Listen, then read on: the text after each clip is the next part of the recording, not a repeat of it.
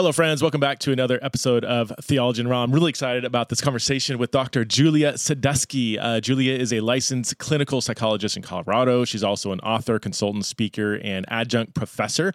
She's done extensive research and clinical work in sexual development and specializes in trauma-informed care.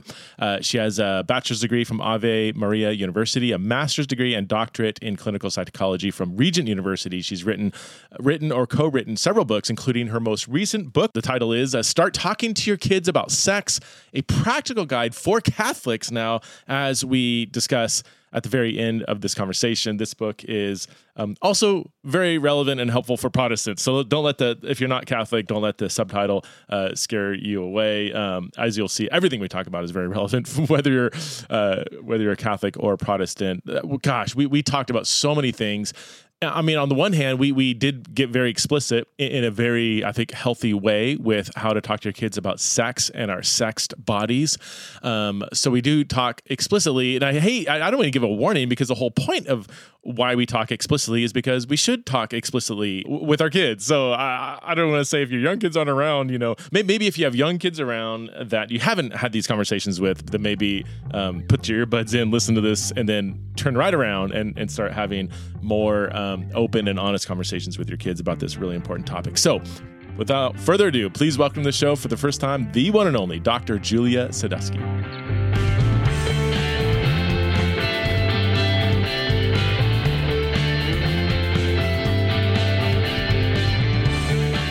All right, hey, Julia, thanks so much for being a guest on Theology and Raw.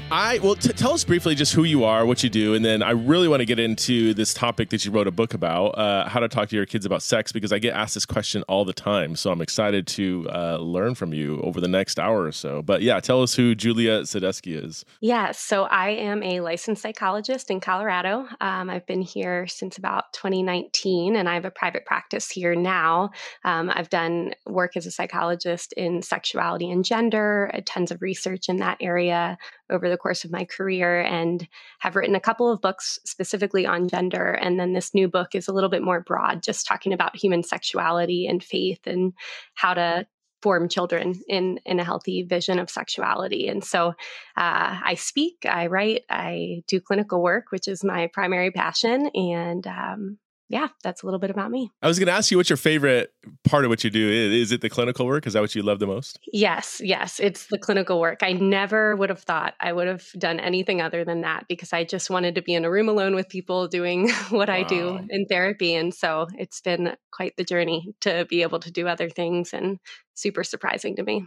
It takes a certain kind of person, right? Because I think most people I know think about people doing clinical work or counselors, they're just like every hour, every couple hours, you meet with a new person that typically has stuff they're working through, like it's a weighty conversation. And most people find that absolutely exhausting, but there is a select few, the chosen of humanity, that actually is energized by that. What does it take to do what you do? Because I think, for me, that sounds like I could do that for I could do like one a day, maybe,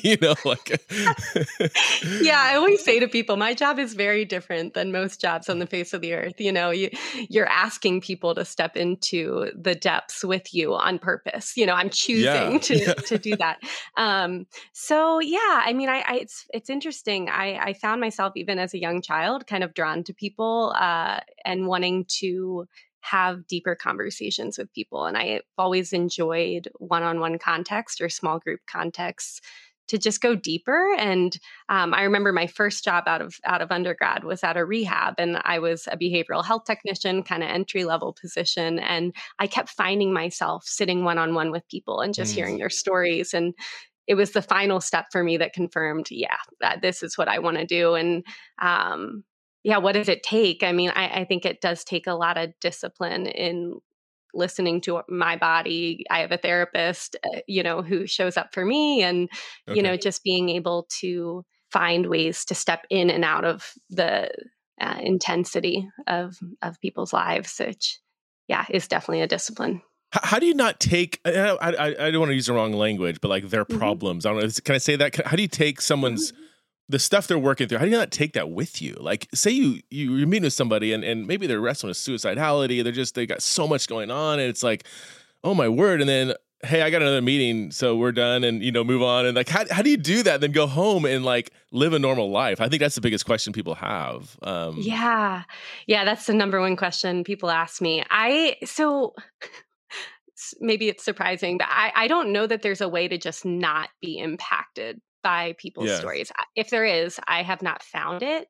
And it's been more characteristic of my work that I actually want to be impacted by the lives of the people I walk Mm, with, which means there are days where I come home and I'm carrying the weight of somebody's suicidality, as you mentioned, or know that somebody's weighing a difficult decision that week, and it's on my mind and it's on my heart. And I would say prayer has been really important for that. Surrendering the people I walk with to God as a spiritual discipline, going into activities that are distracting for me. I used to live with a family with kids. So going home and when you're around kids, your focus yeah. is on them, not on what just happened. So just finding ways to shift, go to the gym, be outside, shift my awareness into Hmm. a different direction has been helpful because I'm not the kind of therapist who is not impacted, and it's not always clean to be able to step out of it. I would say it's just kind of my honest take. Gosh, my high view of you already just went higher. That's an amazing response. That's golly.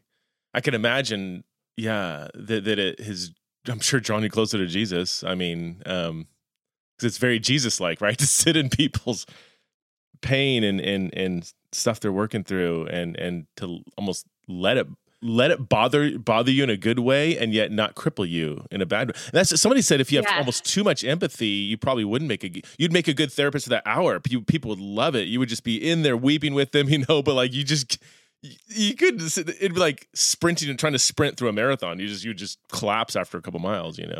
Right. Wow.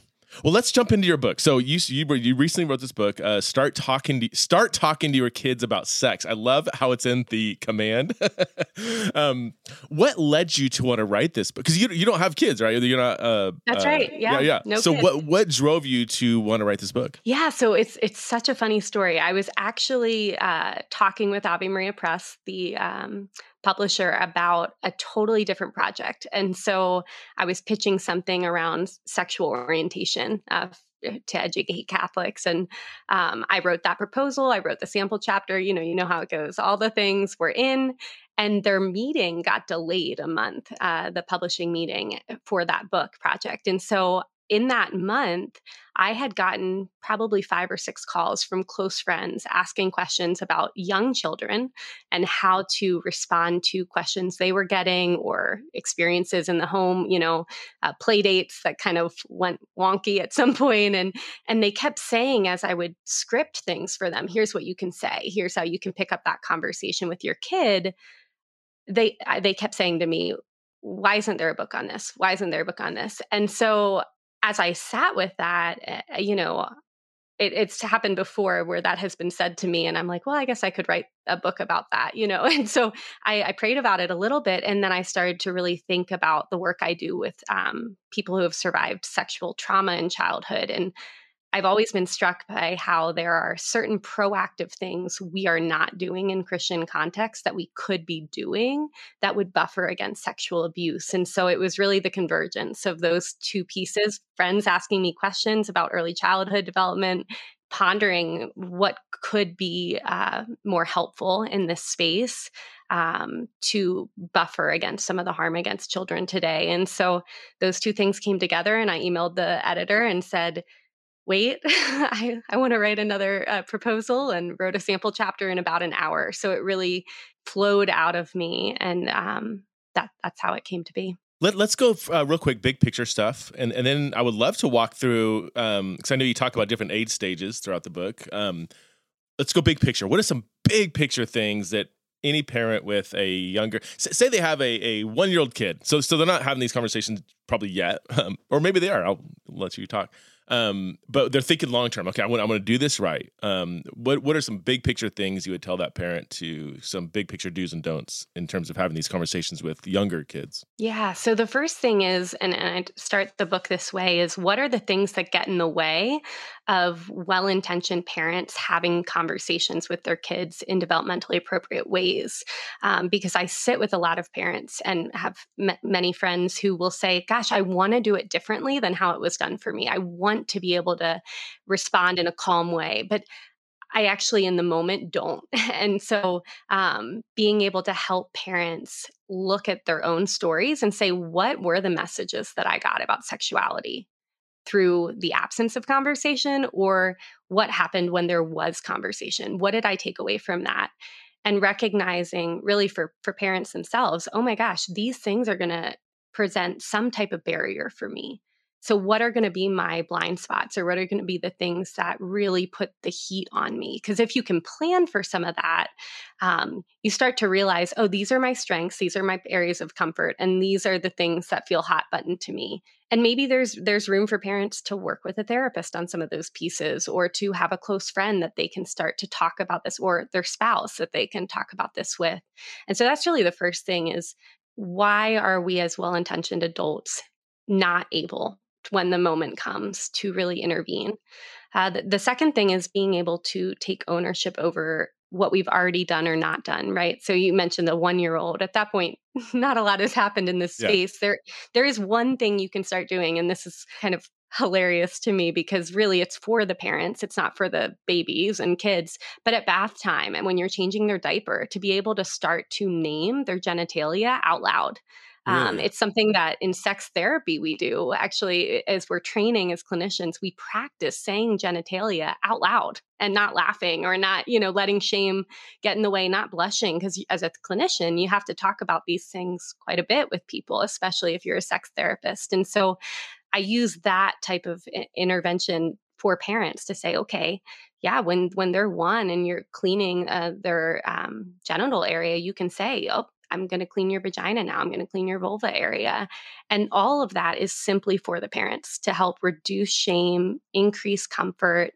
And just like we teach kids other body parts, teaching them initially about those parts of the body, so that there's less shame around that. Is that so? That's the purpose. Is if something's not named, then it's very easy to be that thing that's not named to become a source of shame later on. And has that been shown? Like, has that been shown clinically and through studies and stuff? I mean, it seems intuitively correct to me. It's like, yeah, if you can't even talk about something, then that's going to be like, oh, this must be a bad thing, That's right. So it's actually the number one buffer against childhood sexual abuse is if parents Really? teach their kids about their genitalia, the names, the accurate terms for genitalia is protective against abuse in childhood.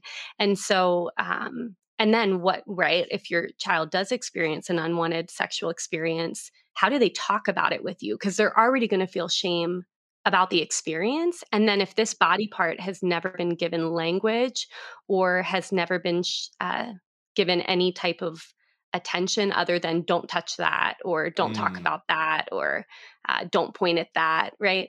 It carries a connotation that is an additional barrier. And that's something that, yes, through research we can know, but also through clinical practice, it's something that anecdotally a lot of people say is, my parents never talked about this area of the body. And then when something happened to it, I was really left to my own devices, and I got the sense it wasn't okay to tell anybody about it. That's fascinating. I mean, it's. I've never heard anybody say it just like that, but it's so intuitive. Like, I think everybody listening is like, oh yeah, I mean, it totally makes sense. Like, Right. so that, are you saying that's like, so let's go 0 to 2. Is that kind of where you want to start naming body parts? And That's then right. but beyond that, 0 to 2, there's probably nothing more you need to do at that point? Or Well, so then then we get into, right, like 3 to 5, 3 to 7. okay, And again, for people with learning disabilities or sure. other pieces going on developmentally, it wouldn't quite map this way, but for kind of neurotypical kids, you're going to start to see something called exploratory play. And this is broader than just around anatomy and genitalia. Kids start to play games in a sensory way, right? That their sensory experience, touching things, making sounds, all of these things becomes ways that they're learning about their environment. And we start to see kids do the same thing with their bodies. They start to notice their changing body when things move around, or when they touch different parts of the body. They're curious about it. And this is where we start to hear kids playing games like doctor, and kind of noticing, a little boy touching his penis and saying, oh my gosh, like, look, what's that? Why is that moving? Why is that sticking out? Or a little girl pointing at a boy's or her own and saying, oh, mine's different from yours, right? Or mom, why do I look like you and not dad, right? These kinds of more typical developmental pieces. And so these are moments that parents tend to get really reactive and scared. And a lot of times what I hear from families and what we know from research is that parents, again, will respond the way they were responded to. So if an adult as a child touched their own genitals or somebody else's out of curiosity and they got slapped, right? Well, you might do the exact same thing to your kid, or throw their hand away, that kind of thing. And so actually part of the book is also just coaching parents through what is normative exploratory play, and how do you set boundaries with kids about that. So it's not just, oh, that's normal, so you don't do anything, you just let them touch each other and then touch themselves. No, it's like, how do you actually coach the parents on engaging, setting limits with the kids in a kind of warm, winsome, calm way? And so there's a lot of scripting about that as well. So when you say boundaries, you're saying like innocent, curious touching of somebody else, and then how do you not shame them for doing that, but also protect the boundaries? Say it's your kid that's doing that, again, very curiously and innocently, whatever. So how do you go about setting boundaries without shaming them? Yeah. So, and it's both for them touching somebody else's body, without permission and without that being appropriate, and also for themselves, right? That there are differences between public environments and private environments. And so coaching through that. So what's an example of that? Let's say, you're at church on Sunday and one of your sons he's 4 and he's just playing with his penis, right? He's just touching it, and kids do this. And, you could in the moment just remind him and say, do you want me to hold your hand? I can tell that you're kind of distracted. And later then, right? And it's best with kids when they're playing with you or you're kind of doing something together, instead of sitting down, staring them in the face and saying, we need to talk about what happened at church. But just, if they're helping you clean some dishes in the kitchen or whatever it might be, and just around, you can say, hey, I noticed you were touching your penis at church today. What do you like about doing that? And you're just opening the conversation, and the kid's going to tell you, oh, it feels funny, or it feels good to me, or I don't know why I like doing that, right? And the parent can say, well, that is a part of your body that we want to keep really clean. And so if we touch our hands, which have germs on them, on that part of the body, it can actually cause germs and can cause a kind of infection. So we're not going to touch that, especially in public, but we'll touch it when we clean it. We touch it when we're in the bath, when we're wiping it, when, to go to the bathroom. Other than that, we're going to keep our hands in our lap. So you're kind of framing it in a positive way. And you're always telling kids, here's what we do with our hands, and here's what we do with that part of the body. You're starting to already teach the function of it, right? What's it for? Well, it's not actually for play. It's for other purposes. And so you're just starting to set that framework at that point.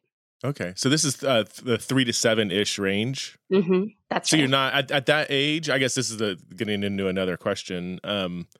You're not talking about the sexual function of genitalia, or are you? Let me ask you that question. When do you start talking about? This is probably the number one question I get. Like, when do we start talking about our kids about sex? I'm in the title of your book in an age appropriate way. Like, I don't want to introduce categories too early, and yet I think most parents now, a lot of parents now are realizing we typically wait too long. Our parents waited too long, sit us down when we're like 17 to have sex talk, Right. It's like so awkward. It's like, and now with the internet and everything is so much, like they're hearing about stuff so much younger. So it's like, it has to be younger, but what does that look like? So what is the age appropriate way to start talking about sex with your kid? Yeah. So we honestly don't have any research to tell us when you start actually having that conversation. Really, what you're basing it on is exposure to technology, social media, peers who would be talking about it. Because the way I frame it in the book is that you do not want to be the last person setting a framework for this conversation. You want to be seen, if you're a parent, if you're a mentor in somebody's life, as a resource, right? A source of wisdom, just like we want people to see God as a source of wisdom in this conversation. And so if you're the last or, 10th person to have a place at the table, what's going to happen is what we've seen happen, which is kids have one awkward conversation with their parents at puberty, and they never want to talk about it with mom and dad again. And so the way I think about it and talk about it in the book is, you're basing the actual sex talk off of exposure, but you're also beginning to anticipate as kids get a little bit older, 7, 8, 9, once they're in school, that they're going to hear these things from their friends. And so I'll tell you this story. One of my friends got this book and had it sitting on her table. And one of her kids came up and said, "Mom, what's sex?" Right? And she's about 8. And so that's the first conversation. So when do you do it? You do it when the child asks that question at 8. So the first conversation, and what did the child hear from mom? Well, sex is actually one meaning of that is that there are two sexes. There are men and there are women. And that's one definition of sex. There's other things it means, and we'll talk about that as you get older. But one thing it means is, how you're a girl and dad's a man and I'm a woman. That's sex. So you can see that just keeping it really precise, and then hey, if you hear other things about that word, you'll probably hear friends talk about it. You'll hear teachers at some point talk about it. You can always bring that home and just tell us what you're learning about sex, because we can talk about that more. So you're priming the kid to bring those conversations back into the home environment and helping them know they are going to hear other things about sex, and what's going to happen. A kid's going to say, "Oh, sex is when two people get naked and they do bad things," or whatever they say. And then you want that kid coming to mom and dad and saying, "Hey, I heard another thing about sex. Like, let's talk about that. Oh, actually, there is another meaning of sex. Remember, we talked about that," right? So you're just planting these seeds. And the biggest thing is showing calm, because if the kid can sniff out that you are freaking out, they will protect the parent. We see this all the time from young children, especially empaths. If they can tell their parents are uncomfortable or angry or overwhelmed, they will log that and say, "You know what? It's more important for me to have the attachment with you than to talk about this thing. So I'm not going to put my mom and dad through something uncomfortable." That's interesting. Wow. I've not heard that. So you kind of let the kid, again, I'm thinking, let's just say 5 to 8 ish, 5 to 9, when they're starting to be in more public settings or around other kids or getting out in the world a little bit. You're kind of letting their curiosity drive the when and how, would you say? Like, if they're not asking, they're out playing. Like, I think of different kids. Some kids are just super curious really early, and it's like, gosh, you can tell they're just really curious. Other kids are just like, I don't want to stereotype boys and girls, but like in my situation, it was that, and like my, boys are just running around on the ball field, playing around and stuff, and they're just not really interested. Where girls seem to be a little bit more interested.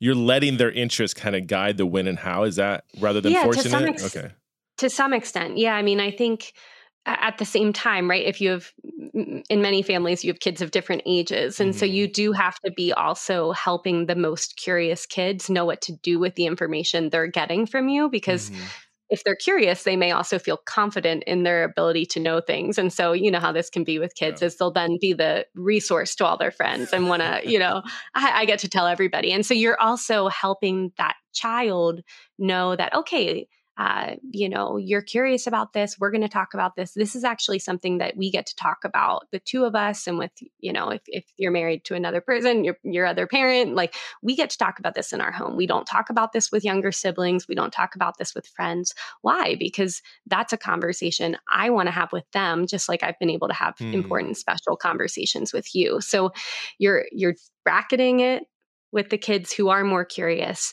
Now, with other things like young boys, as they get older, they will start to notice things like erections, right?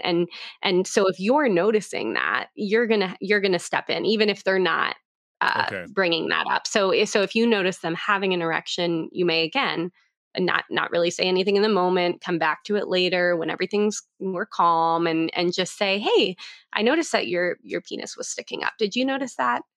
Does that happen sometimes for you? Oh, what do you think of that?" And then you're always getting their reaction first, because they're going to tell you more if you don't fill the space. And then coming in as a parent and saying, "Oh, that's actually really normal. That's happening because blood is rushing to that area of your body. Sometimes it happens for no reason. Sometimes it happens for a reason." And we can talk about that more as time goes on. But very normal. If it ever is painful to you, if you ever notice like swelling there that scares you, we can talk about that. So you're just, again, pointing them back, helping coach them in the least intrusive way, and then you're asking them at the end, what other questions do you have? And they may say none, and maybe in your experience, your boy wouldn't have any other questions, like, I'm on to the next thing. But then they know who to go to when they do have questions, and we're assuming they might at some point as things start to develop more. You're just kind of normalizing the conversation, right? Is that I hear you saying just like constantly just that this is just a normal, like what's for dinner and I had an erection, like it's just kind of so it's not an awkward thing when more questions arise.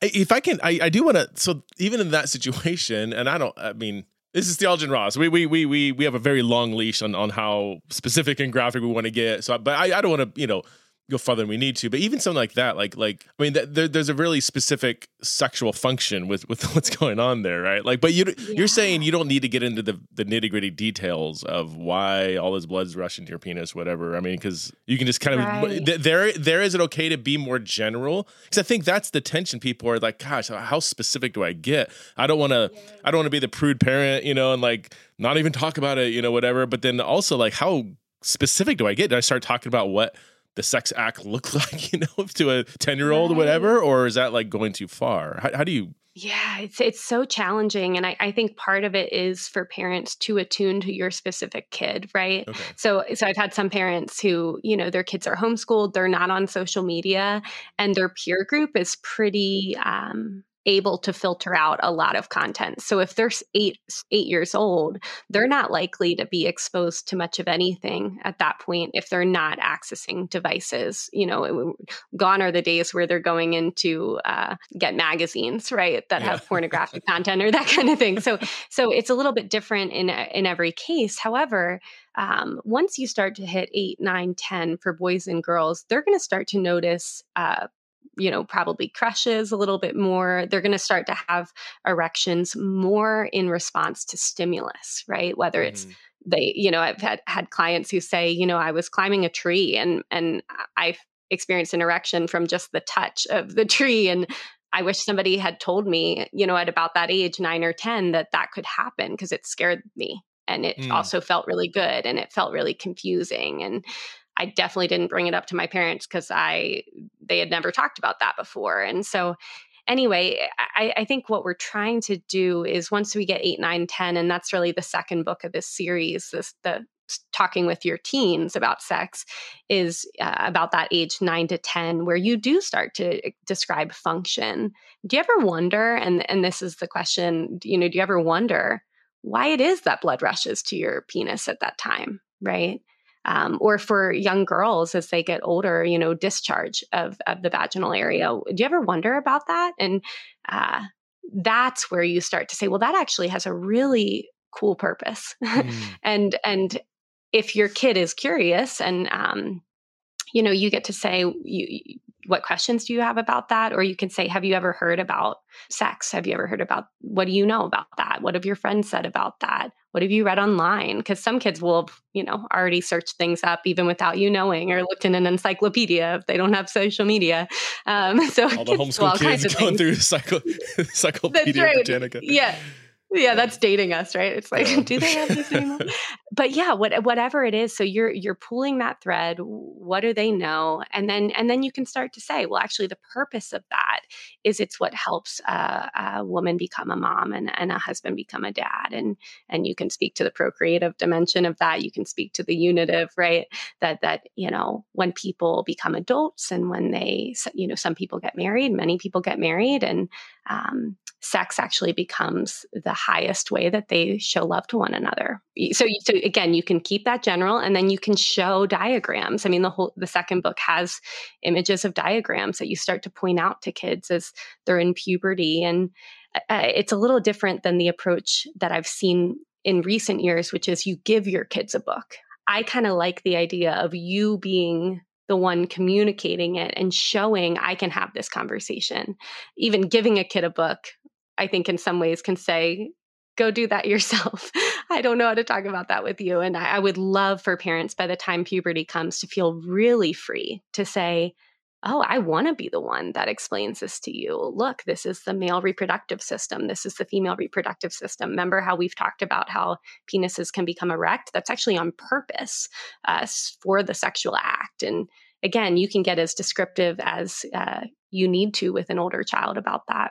So you're talking right now, you're still in the prepubescent stage, right? You're right. 8, 10, 11. I mean, you're not talking 13, 14. By then you're having full on sex talks, I'm sure, right? I mean, exactly. And it may depend on the kid, but really at the end of the day, by that time, my sense is that the parents who take this approach, their kids are wanting to talk at puberty about things they're noticing at school, online, misinformation about sexuality, even in today's culture, BDSM stuff, like kids are I want them to go home at 13 and say, I heard this thing at school about, are they hearing about BDSM stuff in school? Like, golly. Yes. Yeah. It depends on the school, but Sure. And with pornography, right? Yeah. I mean, they've seen, I think average exposure for pornography is 7 to 9. And, you figure that algorithm by the time you get to 13, 14, you can see a lot of things. So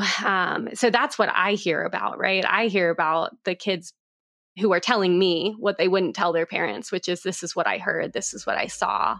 What is that? Through anime, those kinds of things as well.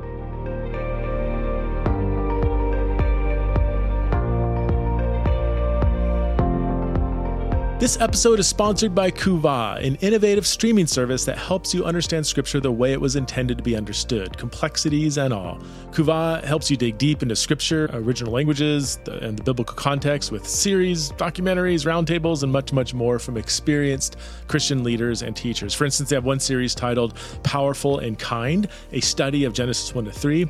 They've got another series devoted to understanding the concept of the kingdom of God. There's a lengthy roundtable discussion on discussing the nature of revival. It's titled What is Revival, which seems super interesting, maybe even controversial, and many other topics and passages that they discuss. Honestly, Kuva resonates so much with the heart of Theology and Raw because they don't just tell you what to think, but how to think. They help you wrestle honestly with God's word for yourself. So Kuva is not going to spoon feed you all the right answers. Rather, they're going to make space for you to ask and contemplate the hard questions of faith and find hope in the waiting. So go beyond Sunday morning sermons with videos that cultivate wonder and delight in God. Start streaming today at kuva.tv. That's QAVA.tv, and get your first month free when you use the code FREEMONTH. So sign up today for free. When it comes to reading and understanding the Bible, my number one piece of advice is to read the whole Bible over and over and over. It's so important to gain a good view of the forest before you analyze the trees. But sometimes reading the whole Bible can be really daunting. I mean, not only is it like a really large book, but let's face it, some parts can be super hard to understand. This is why I'm so excited about the Bible Recap, a 1-year guide to reading and understanding the entire Bible by Tara Lee Cobble, a friend of mine who I had on the podcast not too long ago, episode 1067. So the Bible Recap takes you through the whole Bible, and then it explains each day's study in short 2-page summaries of each portion of scripture that you just read. And what I love most about the Bible Recap is that it's focused on what each section of scripture reveals to us about the person and work of God. So it doesn't fall into like human-centered moralism. It keeps the focus on what the Bible tells us about God. In fact, a couple of my kids are actually going to be trying to read through the whole Bible this next year, and they're going to also be going through the Bible Recap alongside their yearly Bible reading. Tara Lee Cobble, the author of the Bible Recap, I mean, she's awesome. She's a relentless researcher when it comes to scripture and a super clear and engaging writer. And she's also the host of the super popular The Bible Recap podcast. So yeah, I would invite you to go check out Theology and Raw episode 1067, where I had an awesome conversation with Tara Lee Cobble, and you could hear her heart for God and scripture. So I highly recommend buying the Bible Recap for yourself. Or for someone you know that's wanting to wrap their mind and heart around the storyline of Scripture. Just go to thebiblerecap.com to find out more. That's thebiblerecap.com. Let's talk about, because you've dealt with a lot of abuse survivors. So how do we guard against that? What can we do as parents? Let's just maybe go back, and you can start at any age you want. And you've already hit on some of it, reducing shame in body parts from an early age, boundaries and so on. But are there other things parents can do to help prevent abuse from happening? Because it just breaks my heart. This is an understatement when I hear the percentages on this, like, oh my God. It's something 20 to 30% of females will experience unwanted sexual advances by the time they're 18 or something like that. I mean, that's a general and that's boys right. is not too far. I think it's 1 in 4 girls. Golly. And what's interesting is, I think it's like 20% of that group, it will happen before the age of 7. And then the majority will happen between 7 and 12. So think about that, right? Even before you're typically having your sex talk, your kids are getting, and the way I frame it, which is not entirely, right? It's quite a reframe. It's like they're getting an education from somewhere. And what I hear from abuse survivors is my first experience of sexuality was with a perpetrator. Like what does that mean to me? And it's so painful for people. And so, yeah, I think, and this is such a passion of mine, totally separate from the work I do more broadly in sexuality and gender, but gosh, in Christian contexts, we can do better. And how do we do better, right? And that's what you're asking. And yes, so accurate language for genitalia. Teaching those boundaries around touch, like the way I frame it in the book is family rules. Like, what are our family rules? And one of our family rules is we don't keep secrets. So we may have surprises. Surprises are okay, but secrets are not. Why? Because I know enough about perpetrators from my work to know that that is something they will say to kids. This is our secret. So as soon as that priming is happening, right, in a perpetrator kind of dynamic, I want that child to remember what mom and dad said. We don't keep secrets, and to go to mom and dad and say, "Oh, so and so said this to me," because it's not often the case that unwanted sexual experiences are one-offs. I mean, sometimes it is, but it's usually people the family knows, and it's usually people who are in some type of way grooming and building a relationship with these kids. So another thing that you can do to prevent abuse, which feels so small but is so important and a little bit awkward for parents, is you do not force your kids to show physical affection to people in certain ways. I was going to ask that. The go hug, go hug her, whatever. Yeah. Nope. Yeah. And this is not a place to like shame parents listening who say, "Oh, I've done that my whole life. I've forced my kids." But the first I learned about this was I was running a trauma survivors group, and we were talking about that idea of politeness and how they all got the message that they had to be polite when somebody asked something of them with their body.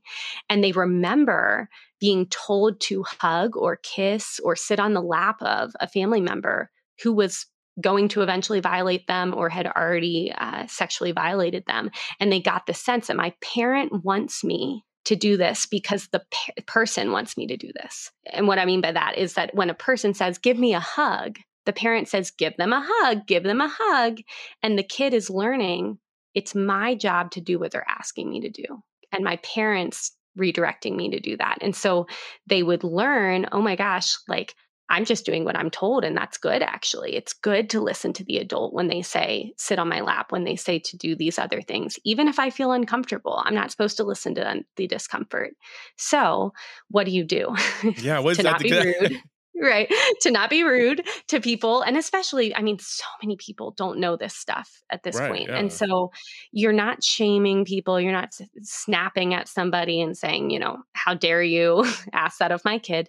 If you hear somebody at a family gathering say, hey, give me a hug, you can say, oh, in our family, we can give hugs, we can wave, we can smile, we can do lots of things to say hello and goodbye. So what do you want to do to say hello, goodbye? To Aunt so-and-so, right? So like you're saying, say that in the moment, like in the moment. That's right. Grandparents, give me a hug. And you're like, oh, yeah. And do you turn to your kid and say, do you want to give a hug or do you want to give a hi or bye? Like, what do you want to do? Exactly. Exactly. What do you want to do? Do you want to wave? Do you want to smile? Do you want to give a high five? Do you want to give a hug? Whatever you want. Because it's not bad for kids to give hugs to people. That's not it. But you're teaching a kid that what you want, right, for that developing adult is for them to learn that I get to check in with my body and what it's telling me, like my fear response, my discomfort, my disgust response, what it's telling me about this person. I want to grow confidence in my gut.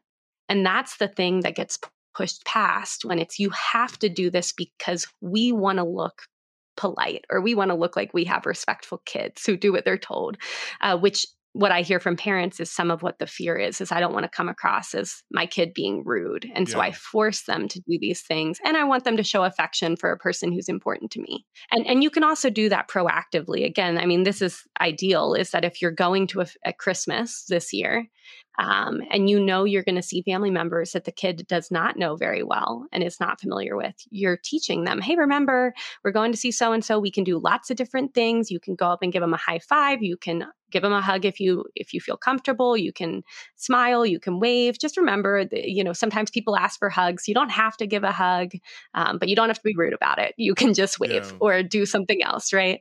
And then just remember, we keep doors open when we go over to people's houses. And, if anything happened that makes you feel scared or weird, even with family, we want to know about it.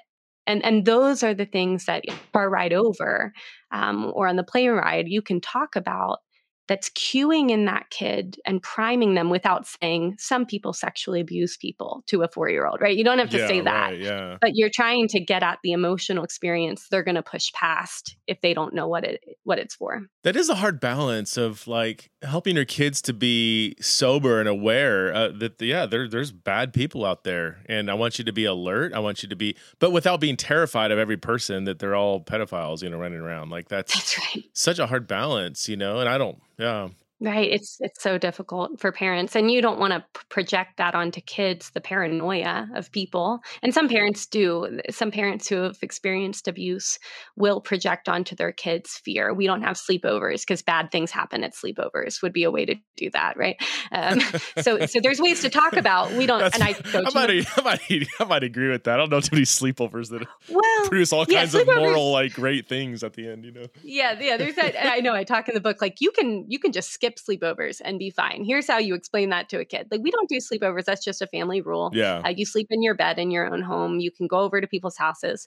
But again, once you get into these categories of good, bad, danger, it can lead to this kind of arousal in a kid where they can become more vigilant in a way that is not necessary. The hypervigilance doesn't actually prevent harm, right? But being sober does. Being aware of your body does. We didn't do sleepover. We just nipped that in the bud at the beginning, and we didn't. I don't think we put a bunch of fear. Just we don't do that from the very beginning. So then just kind of never asked. They just Right. when they got invited, they're like, yeah, sorry, we don't do that. So That's right. Well, and see, Preston, like I even think back at my sleepovers, they didn't ask. Oh my gosh, like there wasn't one time when it was like I walked away like not being exposed to something, or just like you pump a bunch of hormone crazed kids full of sugar and lack of parental oversight, and it's just not going to go well. I'm sorry. Right. Call me right. old school. I am with you on that. Yeah. With those percentages and the ages, going back to the 1 in every 4 experience an unwanted sexual contact.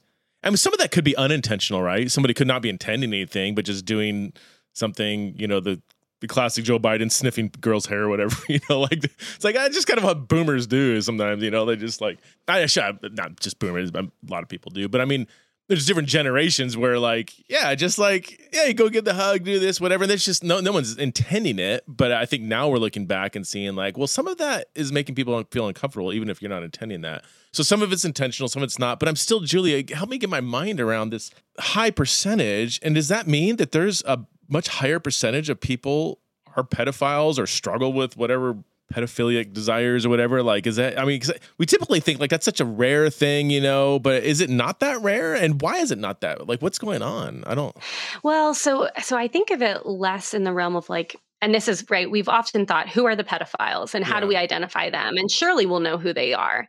So the first thing is to know that, again, if most people abusing children who are adults are friends of the family or family members, people the parents know and trust already, that means we're not as good at picking up these individuals as we thought. Right. Yeah. So part of it is that we have to contend with, there are more people with sociopathic tendencies and intention to harm vulnerable people than we care to admit. And they're in our communities. Yes. Now, do we know the percentage of that? No. I would say that we tend to think of pedophilia as rare. I think in my clinical work, it would be a rare presenting challenge for somebody to come in and talk about it. So we don't have good data then on who's who, because do we have data on percentages? Is it 1%? Is it 20% of humanity, or is it we just don't know? You know what? I could look back to the DSM, but my guess is those rates are based on who presents to treatment, and that would not be representative, because usually people go to treatment because they've been caught. So, and certainly, I mean, it would be very rare that I meet with somebody who was harmed by a person who was an adult when that client was a child, and that person went to jail, or that person, again, because most of these kids do not talk about this. They do not tell anybody until they become an adult. And so it's very unlikely that we would know perpetrators. And then, of course, in Christian contexts, we have this fear of scandal and of gossip. And so we can look past things that seem uncomfortable because we wouldn't want to talk about a person and assume something's wrong there.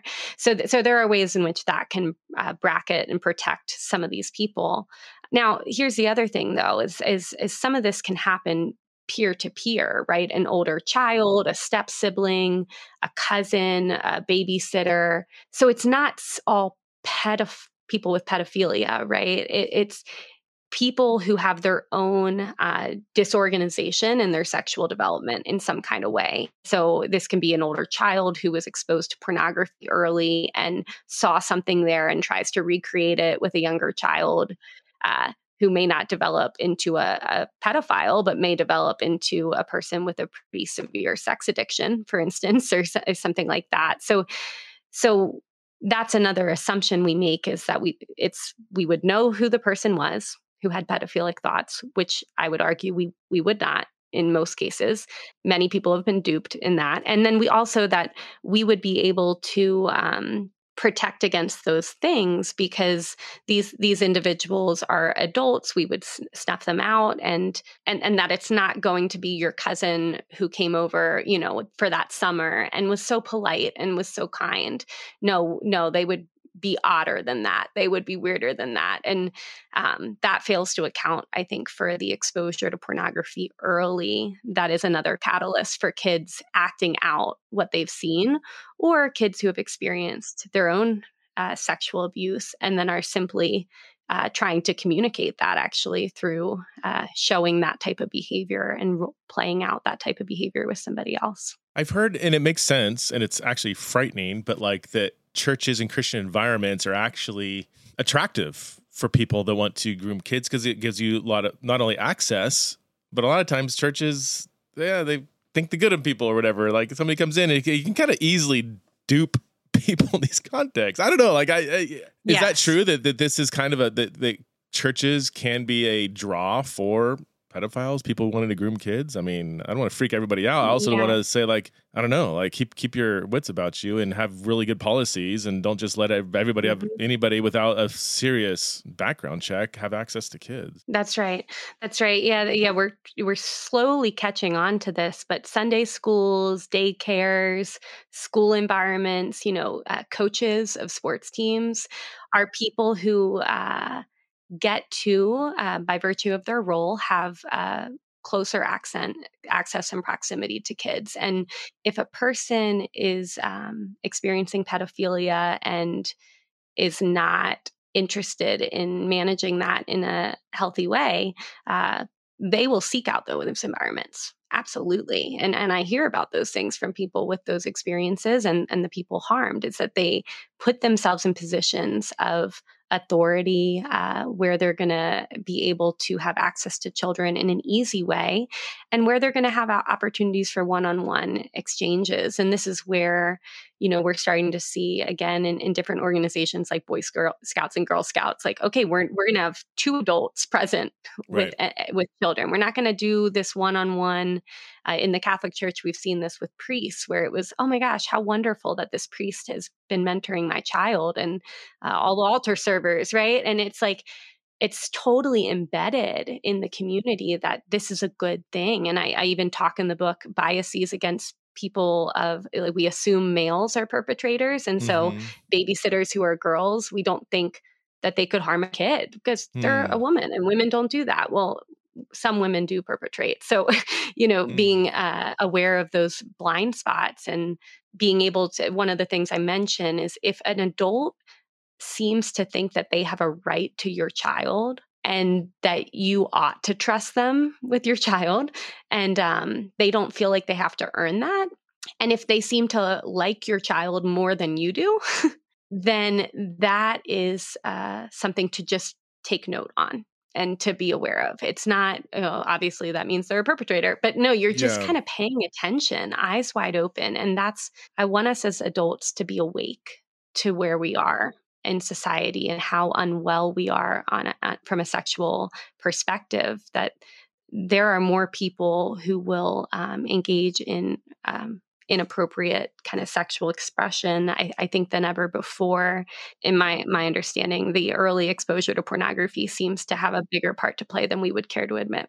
That's a key point, right? I mean, and pornography, as I understand, keeps getting more and more violent and aggressive and BDSM-ish, and like it's bathing humans at a very young age in very unhealthy sexual practices. That has to that has to affect our sexuality on some level, right? I mean, so then this 17, 18, 19-year-old kid who's been, marinating and stuff for several years, like, I don't know, like that statistically, that's got to produce some really negative behavioral effects. I mean, oh yeah. I mean, I've heard of people, people who are not pedophiles, people who are, just kind of healthy enough sexual adults who, have been super curious after being exposed to pornography that had bestiality and have had these kind of intrusive thoughts of like, do I want to have sex with an animal? And they're like, no, I don't. But now I have this image in my mind. And so you take what is a natural curiosity, right, that God gives us for all facets of life, including sexuality. And then you take a distortion and a twisting of that at a very young age. And kids do not know how to cope with that. And they are often left to cope with that alone. Do we know, is bestiality on the rise? Is that I don't know. That's a category. I know I deal with a lot of stuff. That's one I bet people aren't going to admit it. Yeah. I mean, I think the people who tell me have never told anybody about how that comes up in their sexual awareness and thoughts. There's so much shame around that. But I think that people are all kinds of experiences that they just don't know how to make sense of. And I think to myself, I would, could that kid, how do I help parents be the type of parent who that kid could come to and say, I Right. saw this thing online and I saw this animal having sex with this human and I can't stop thinking about it. Like, who's the parent across from that kid and how do they become a parent that that kid wants to talk to? That would be to lay that thick of a open relationship where the kid can come to the parent knowing they're not going to be shamed, but they're going to get coached through this thing they're wrestling with or whatever. This goes back to the very beginning of everything you're saying, like to lay these thick foundations of reducing shame so that avenues of communication are open, not if, but when they have disturbing thoughts or desires or, they hear a conversation or see an image or something. We haven't even touched on, same-sex sexuality and gender dysphoria related questions. So how do you, let's go back to prepubescent and your child is, let's start with same-sex sexuality. They're expressing some kind of same-sex desires, interest, curiosity. At that age, from what I understand, it could be a genuine early manifestation of same-sex sexual desires that may be with them for life, or it may just be typical heterosexual curiosity exploring or whatever. And especially from what I hear, and I would love for your thoughts on this, but with girls where they may experience the kind of like turn off from boys a little bit, but they like boys, but they don't, but then they would much rather get a hug from a girl than a boy kind of thing, and experience some kind of positive body response that's not necessarily the product of a innate same-sex lifelong kind of desire. So I don't know. I'll help us navigate that world with I'm talking like prepubescent when parents are noticing these things being manifest. Yeah. So the idea in the first book is really, it's just one chapter on all of these experiences. And I'm trying to help parents signal an ability to talk about same-sex attraction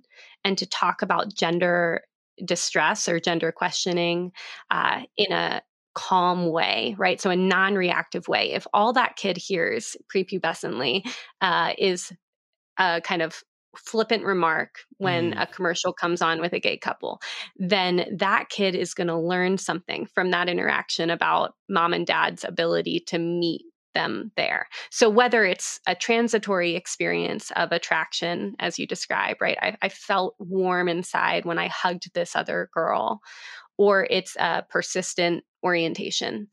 What we know in Christian context, and this comes out of Mark Yarhouse's research with milestone events, right, is that kids are not telling their parents until much later in Christian context than they would in secular context about same-sex attraction. So by the time they're disclosing, it's 17 or 18. Well, they're experiencing first awareness between 10 and 13. So that's a big gap where they're going to make a lot of kind of decisions about who am I drawn to, do I date, before they ever bring parents in. So my mind was, how do we help the parents talk about LGBT people more broadly in such a way that would show readiness? And then in the teen book, I actually spend a whole chapter talking about attraction for this reason, because teens are not dating today. I think 20% of teenagers have a dating relationship. So teens are not really dating, but they are experiencing attraction. And usually what parents talk about and spend time on is dating and sexual intercourse and all of that. And so we're not actually coaching kids on the very thing that they're experiencing pervasively, which is attraction in most cases, right? And so I try to talk with parents about talking with kids to normalize attractions. You will experience attraction. Many kids, if they're exhibiting any type of behavior or interests or preferences that might lead other kids to label them as gay, that would probably be the most common thing prepubescently, is kids are hearing at school, oh, Johnny called me gay, or Johnny said I'm a lesbian, or Johnny said I'm a boy because I like boy stuff, or, you're starting to kind of hear these things. And so parents being able to, number one, account for norms, like, well, we have boys and girls, and there's a lot of ways to be a boy, and there's a lot of ways to be a girl. And then give the simplest explanation for gay. Gay is a word that adults use to talk about, people who experience attraction to the same sex. you're going to experience attraction. Maybe you already do, crushes on people. Those are things we can talk about in our home. Those are normal. Attractions happen to everybody at some point in their life. And we're here to learn about that. Who do you have attraction to? What do you notice about attraction? What's it been like to have attractions, right? So these are the things that we're often skipping because everybody seems to think that is something teens ought to just know how to make sense of. And then when they make sense of it all kinds of ways, parents come in reactively and say, no, you're not really that. This is just a phase. And, right, that's what we want to avoid. So is it the same with same-sex sexuality? Is it kind of the same thing? Like you're basing when and how to talk to your kid on their curiosity and interest? Or do you want to introduce that a little early so that, so it's not reactive, or what's your... I think, I do think our culture is kind of helping move this along where, if we're reactive, we're behind. I think even of one of the people who reached out to me when I decided to write this book was a friend who walked into a public library with her kid, and there was a book, boys can be girls and girls can be boys. And she texted me and said, my daughter won't stop asking about that book. And she's, 3 or 4 years old. Right. So I do script those types of things. I think we're looking for teachable moments with kids. So if you do see gay characters on a TV show, it's a teachable moment. So you could just skip that. Or you could say, oh, like, what do you notice about those people? I think those people are two men and they're married. What do you think about that? What have you heard about that? Do you have any friends at school who have talked about that? And so again, you're always trying to get information first, just curious.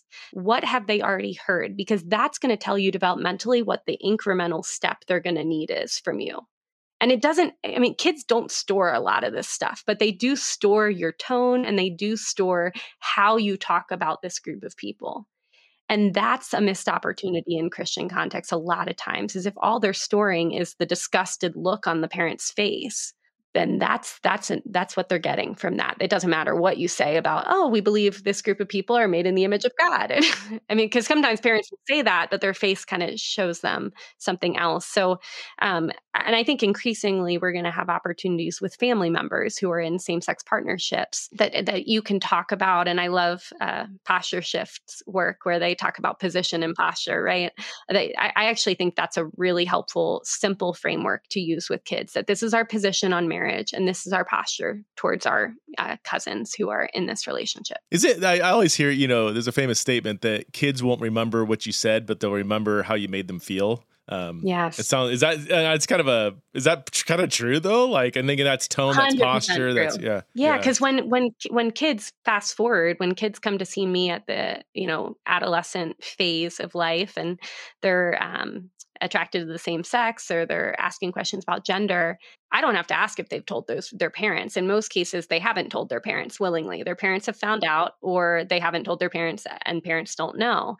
And when I ask what kept them from telling their parents, they don't talk about what their parents said most of the time. They talk about what their parents did on their face when people in this community were brought up in any kind of context. And that tells me everything I need to know about what we can do better. Yeah. All the forwarded emails about boycotting Target, or, all the outrage, all the outrage on social media, Right, this is what I try to, this is actually really helpful because I'm trying to wean Christians off of letting the culture war categories and mediums dictate their view on these things. Because you can go on Libs of TikTok, or you can watch What is a Woman, the documentary, or some of these things that are actually capturing real opinions and stuff, but it is the most fringe, the most outrage, the most whatever, and it's like, if that becomes your main lens to which you view this stuff, I'd be outraged if my education on LGBT stuff was Libs of TikTok and Matt Walsh, it's like, and I can turn around and say, I don't think they're necessarily inaccurate. It's just so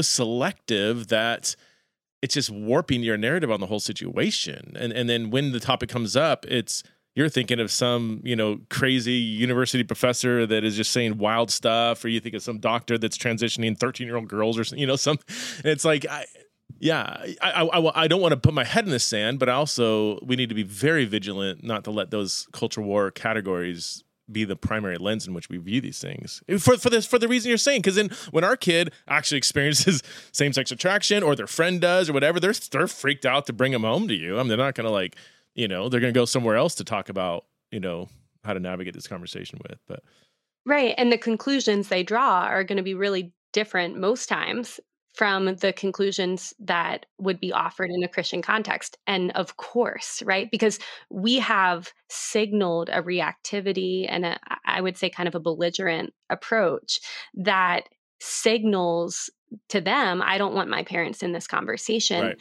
And then lo and behold, they make conclusions that maybe you would not hope for them as a Christian parent. Well, so if the hope is to offer a framework for sexual ethics that is, coming from a traditional sexual ethic, well, there's a lot we can do better. And the number one thing I've been saying to parents recently, to your point about social media and the reactivity that is cultivated there, is we talk a lot right now about the impact of social media and rhetoric and culture on our teens' understanding of human sexuality. What we don't talk about is the impact on parents from the media that parents are watching. And so what I say to parents as a gut check is, if you are leaving your exposure to social media, the news, documentaries, angry, scared, overwhelmed, disgusted, you are not being equipped Right. to show up as a parent. You are being equipped to show up as an activist. And maybe you're called to that, but most of us aren't. And so how do you bracket out information that leads you to have that type of emotional reaction that will not equip you to do your primary job, which is raising a generation of kids? And if you do have that activist posture, it's going to have a reverse effect in what you want it to have. Because if you think every trans person is like trying to bust into the, every biologically male trans person is trying to bust into the female bathrooms or trying to get their way into the women's sports, whatever, then when they actually have trans friends at school, and when they forgot their lunch and their trans person gives them their lunch or goes out of their way to demonstrate kindness and love, they're gonna be like, well, wait a minute. This isn't matching up. Are my parents lying to me? Is this not true? And they're going to have almost a crisis of like categories here, and they're going to go with the person that's relationally close to them. So if you don't, exactly. Yeah. So it's going to have, and so many people I know that end up going much more progressive in their thinking. It's because they had a really positive relationship. People who aren't actually LGBT, they had a really positive relationships with LGBT people that didn't match the kind of stereotype that they're getting from the culture war. And they're going to go with, they're going to side with who's relationally close with them. So yeah, right. If all you present is a caricature, they're going to believe the real embodied person. They're not going to believe the caricature at some point. Right. Oh man, Julia, there's so much more to talk about. So, I've already kept you over an hour. So your book is "Start Talking to Your Kids About Sex: A Practical Guide for Catholics." I guess I didn't even ask this question given the subtitle. So you're Catholic. This book is a practical guide for Catholics. Is there something uniquely Catholic about the book? Because I see this as like super helpful for Protestants. I don't see any major difference here. Yeah.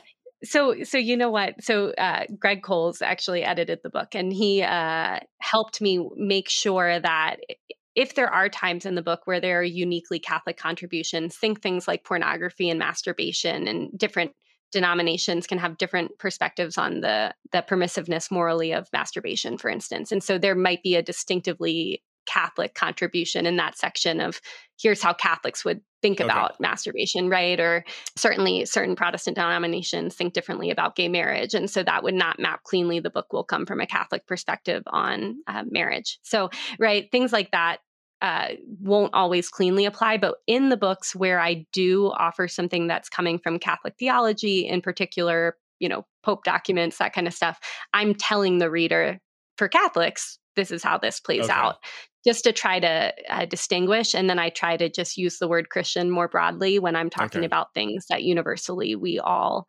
kind of land in the same place on. And so, yes, very applicable. I've even had friends and family who are not Christians who have read the book and have told me it's so helpful for them. And it's interesting for them to read a Christian articulation, even while a lot of the principles are applicable to just about anybody. So yeah, don't let that scare you if you're not Catholic. It's meant to be, and Greg helped me keep it ecumenical in a way that I hope will be helpful to a lot of people. Yeah, because I would imagine most people reading this book will already have a traditional sexual ethic, so they would share that with the Catholic Church. Maybe the only one that I could think of is maybe the masturbation, because the Catholic Church, do they have is it like all masturbation is immoral? Is that the stance of the Catholic Church? Whereas Protestants would be much more diverse on that. Okay. That's right. So other than that, I don't. Yeah, I mean, and among Catholics, there will be people reading who don't agree with some of that, and so but I think that's the one that I saw most glaringly as a distinction between Catholics and different Protestant denominations is masturbation. Yes. Are you allowed to put on your clinician hat and give your opinion on that question, or do you have to side with the Catholic stance on the morality or immorality of masturbation? Or is your clinical response the same as the Catholic response? Yeah. Or I don't want to put you on the spot. Maybe we could talk offline. I don't want to get you in trouble. No, that's a great question. Yeah. I'm aligned with Catholic teaching in just my own personal understanding of masturbation. And yet I do, in that section, I think I do what a lot of Catholic writers in sexuality don't do, which is illustrate why people turn to self-stimulation and what are the psychological benefits of that for people. Why? Because with anything, if there are people reading who agree with a Catholic vision of masturbation and want to cultivate an environment where that's not a behavior somebody's going to, you have to know what that behavior is for. You have to honor it. Mm-hmm. And that's something that a lot of people in Catholic contexts who speak on masturbation I would argue, don't do a great job of, because it's just this blind no. This is something we don't do, when we know that most people do self-stimulate in Catholic contexts and outside of them. And so for me, it's if there are psychological benefits to refraining from masturbation, then how do we actually help people move toward that? Well, it's not going to be doing what we've done, which is just saying, no, this is bad. Don't touch yourself. And that's that. So. Well, that's a good place to end. Kind of an odd place to end, I guess, but a good place to end. Thank you so much, Julia, for your ongoing work in so many areas in this conversation, but especially this book. Again, it's Start Talking to Your Kids About Sex, a practical guide for Catholics, and I'm going to add, and for Protestants as well. So thank you, Julia, for being a guest on Theology in the Raw. Absolutely.